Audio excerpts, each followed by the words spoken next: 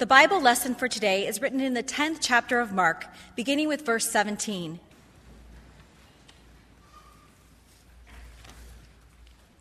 As Jesus started on his way, a man ran up to him and fell on his knees before him. "Good teacher," he asked, "what must I do to inherit eternal life?" "Why do you call me good?" Jesus answered. "No one is good except God alone.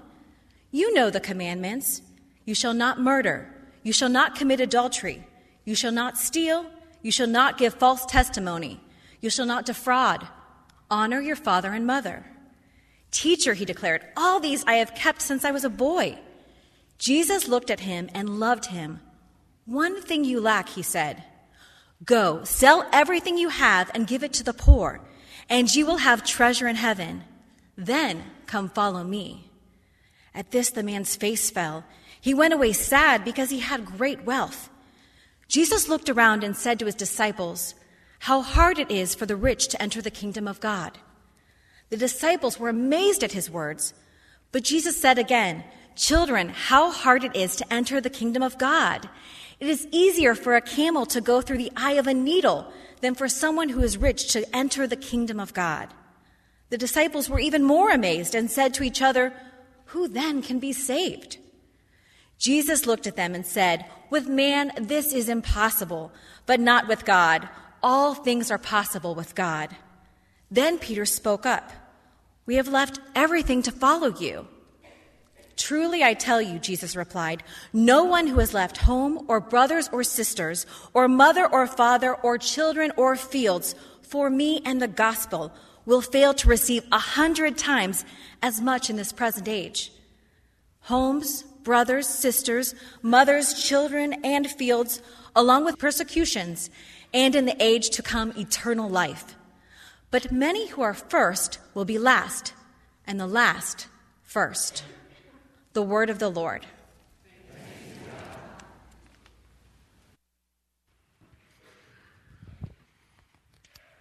Good morning. My name is Aaron, and I get to share with you this morning as we begin the season of Lent. We're just in a perfect text for this season. The first will be last, and the last will be first. What a perfect encapsulation of what it means to come before the Lord together as his people in a season, a time of confession and of repentance.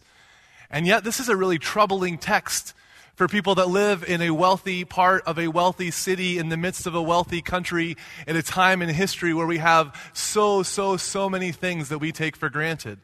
When Jesus says to his disciples, "Oh, how difficult it is for the rich to enter the kingdom of heaven," I wonder if you Hilliard and Dublin and Upper Arlington folks squirmed in your seats a little bit, because I did.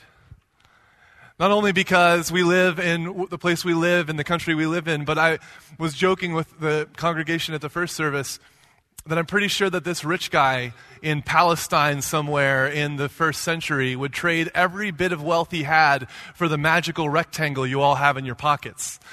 There are things we just take for granted that are part of our experience of comfort and of wealth that even some of the richest people that Jesus would have encountered in his time on earth couldn't begin to fathom. And so when Jesus says, it's easier for a camel to go through the eye of a needle than for a rich person to enter the kingdom of heaven, whoa, I hope that gives you pause. I know it has for me over the years as I've considered texts like this. And when running toward kind of a literalism that says, well, if Jesus says it, he means it, so I better do it. I got tempted to think, well, maybe I need to just give away all my things. And Jesus says things like, if you have 2 coats, give one of them away. And if somebody asks you for something, give it to them. And if they ask you to go 1 mile, go 2 miles. He says here to this man, give away all of your wealth to the poor.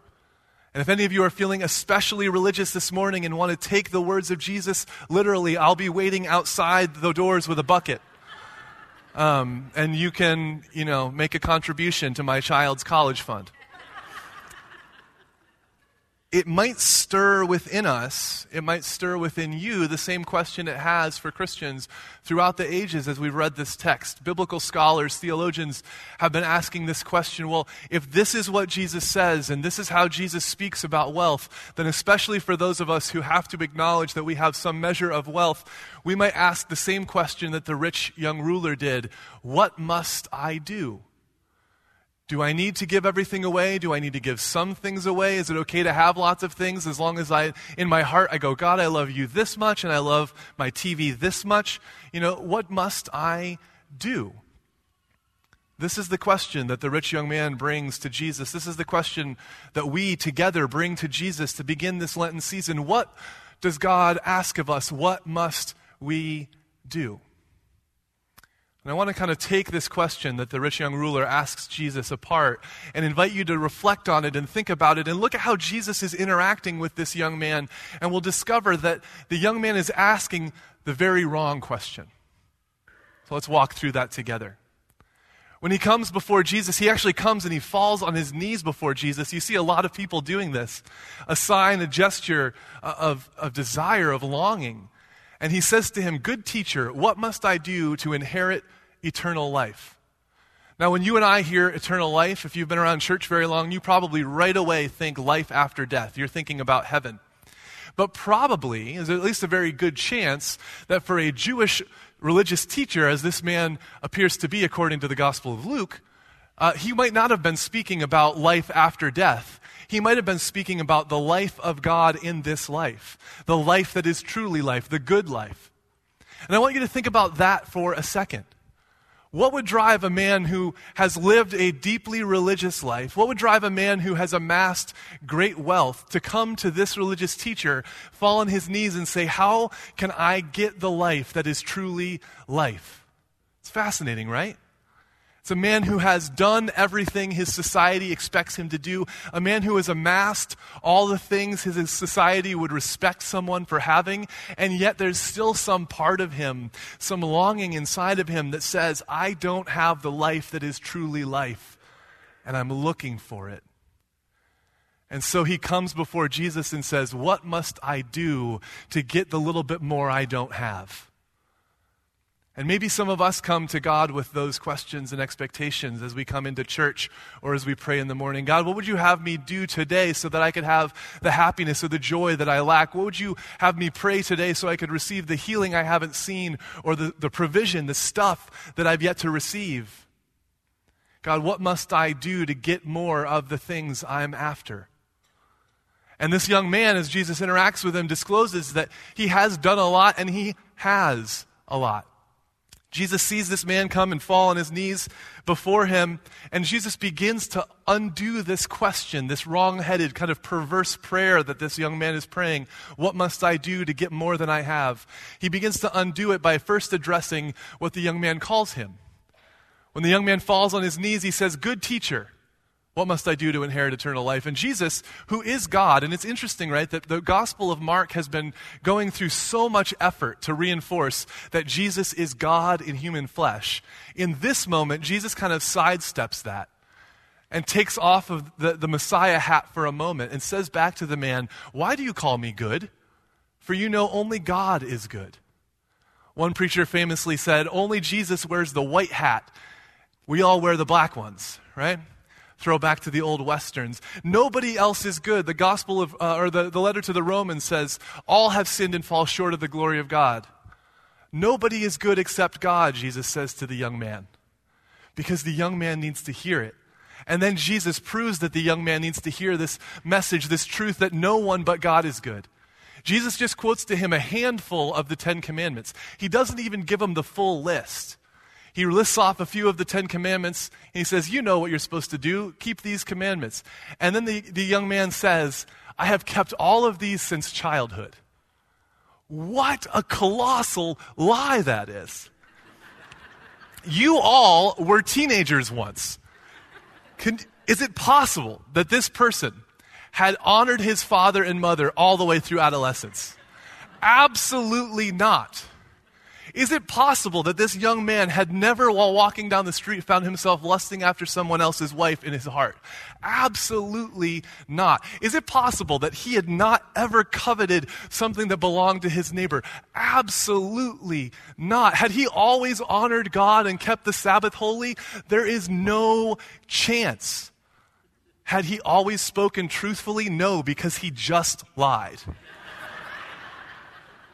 And so Jesus gives him the law, And the young man in his pride and his delusion says back to Jesus, look at all I've done. What more do I need to do to get what I don't have? And Jesus doesn't go, no, you haven't, the way I just did. It says in the text that Jesus looked at him and loved him. You know, like when a kid comes up to you and they're all excited to tell you something that they learned at school, only they've got like 50% of it wrong. And you just go, oh yeah, I didn't know that about the solar system. And you pat him on the back. I think that's kind of what Jesus is doing with this young man. He looks at him with love, and this young man is saying, teacher, look at all the good things I have done. I've kept all of these laws, and I've followed so closely to the things God has called me to do. And Jesus looks at him with love, and he knows that this is a lie, but he loves him regardless. And Jesus says, one thing you lack, and then he gives him one thing to do, but I don't think that Jesus is saying this one more rule, if you follow this one, then you're good. And he tells him, go and give away all that you have, right? If you want to know what to do, then I'll give you something to do. And it discloses another thing, another lie in the question that the young man asked as he falls to his knees and he says, what must I do in order to inherit eternal life? He's saying, what more can I do to get what I don't have? Well, I've already done all the things, so can you just tell me I'm good? And then he says, what can I do to get what I don't have? And Jesus points him back to what he has. And he says, what you have is the problem. What you have, your wealth, your accumulation, and the identity that comes with it. The worldview that came with it, so that the disciples, did you notice the disciples have the same worldview as the young man? This worldview that would have been common in the first century in Palestine that says, if you've amassed wealth, there's got to be a reason for it. It must be that you were so righteous, so holy, so good that God would honor and bless you with that gift, especially if you were a religious person. Probably scholars think this guy would have been a leader in the synagogue. So to be a leader, to be a religious person, and to be wealthy, this was a clear sign of God's favor on you. So for Jesus to point to this thing that everyone, the disciples, the young man, all believe is a big flashing sign that says, I have done well, I have honored God, and God loves me. And Jesus says that very thing is the problem. You have loved your wealth more than you have loved your Father in heaven. And you say you're after eternal life, the life that is truly life, and yet you love the life you have more than the eternal life I can offer you. Jesus' questions, his comments, are poking, prodding at a young man who is lying on both accounts. Lying to himself and to the world around him about what he has done and about how good he is. Lying to himself and to the world around him about all he has amassed and what value it really has. Jesus invites him to live instead in truth, and he can't handle it. And Jesus gives him the freedom to walk away, back into his self-deception, back into his despair, back into a life that had led him to fall on his knees and cry out for more, only to discover that what he was searching for would cost him more than he was willing to pay.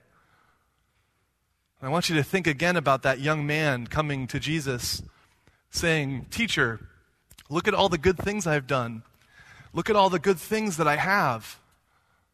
It's kind of like he's falling on his knees and offering to God, look at all that I have and all that I've done. Look what I've given to you. Look at the sacrifices I've made, and what must I do more to inherit eternal life? And Jesus says, no, what you brought is not a gift and an offering. What you see is as good. What you see as helping you is really a chain, binding you, enslaving you. All that you've done and the self-deception you have around your keeping of the law, it's keeping you from experiencing the good gifts your Father has for you. Your affection for success in this world and all the material things it can bring, it's keeping you from experiencing the good gifts the Father has for you. He holds up in his hands what he thinks is a gift, and Jesus says, you're deluded. The gift you believe you have is a bondage. It's a slavery, and it's killing you. Your dutiful law-keeping, your religion, your success, your wealth, anything you trust in that isn't God is just going to bind you up and lead you down a path of self-deception that tells you you're good, you got it all together, you did great, or down a path of despair that tells you This other guy over there's got it all together. They're doing great, and you could too if you would just shape up. Deception and despair, that's where the chains of law and wealth lead us, because they cannot save us. They only have us deceive ourselves, despair of what we don't have. And we see both things in this rich young ruler. And what Jesus offers him is the gospel, the good news that the chains can come off, and that we can come to the Father not because of what we have done, not because of what we have amassed, not because of the reputation we have carefully cultivated, but because of the free gift of grace that we receive through faith that is made available to us because of what Jesus came to this earth to do. And the question for us, as it was for that young man, is whether we would be willing to be set free when we come to Jesus, or whether the chains that bind us, chains of shame and guilt, chains of self-deception, chains of religion, chains of accomplishment, chains of success, chains of identity built on needing to have it all together and never, ever admitting weakness, whether those chains have become a warm blanket for us, cozy and comfortable, assuring us that indeed we are in control, and if we just try harder this week, maybe we'll get it this time. So the offering to us is the same. Not just when we go from not a Christian to a Christian, but every single week of following Christ. We come to this place, we come before this Savior, and we have the same offering. To lay down our efforts, to lay down our pride, to lay down our sin, our shame, our guilt, and to receive again the identity He died to give us, to be children of God. It's no mistake, I don't think, that Mark places right before the text we heard this morning the story where the little children try to come to Jesus. And everyone's gathered around, and the disciples see the little children who in this society would have been kind of even maybe lower than slaves on the totem pole of the hierarchy of importance. The little children come, and the disciples just think, there's no way. These kids have not done enough. They don't have enough. They don't deserve to go see Jesus. And Jesus says what? Let the little children come to me. And then he says to his disciples, I tell you the truth, unless you come like children, you will not inherit the kingdom of heaven. How do children come to us? They come with hands open, offering nothing except maybe sticky, smudgy fingers. They come with a love that is so focused and a presence, right? For better and for worse, our kids are often not thinking about what's happening anywhere else in the world other than where they are in that moment at that time. And that's what Jesus desires for us. To come as children in order that we might become children. We become children of God because of what Jesus has done. And on the basis of our identity, which is given to us as free gift, we receive all the rest. We receive the gift of Holy Spirit that does start to transform and change how we live. We receive the gift of eternal life that extends even beyond death. We receive all of that, not because of what we do or what we have, but because of who we are, and we become who we are because Jesus offers us His identity, that we become children of God. It's the one word in the question the rich young ruler asks that is correct. He says, how do I inherit eternal life? He has this bizarre idea that he's going to do something to get an inheritance. If I came to your house and I said, excuse me, what can I do to inherit some money from you? How many, I'll rake your leaves. Can I get in the will? You're going to say, no, the will is for the children, right? What must I do to inherit eternal life is a nonsensical question. But he's right about inheritance. It is for the children of God. It is for you. If you have placed your faith in God through Jesus Christ and heard the word of promise that because of His work, because of His forgiveness of your sins, you are a child of God. This is the gift of Lent. That we can come and be honest about all the ways we have broken all the laws, about the ways we have let ourselves down, our friends, our family, about the ways we have fallen short of the things God has called us to, and yet know this truth, that God loves us regardless. And through Jesus, He makes us His children, who He loves, despite all the junk we bring with us to Lent. receive that gift this morning. Let's pray as we continue in worship. God, I pray that if we walked in bound this morning by chains of shame or guilt, by chains that told us we just need to do a little more, try a little harder, be a little better, if we came in bound up with placing our faith and our trust in our reputation or our material wealth, I pray, God, that first you would make us aware of our own bondage.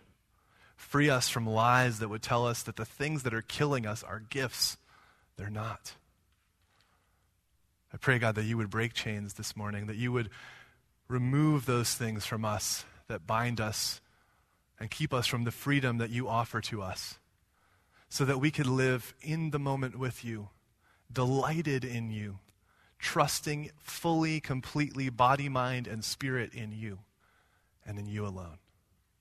We pray this in Jesus' name. Amen.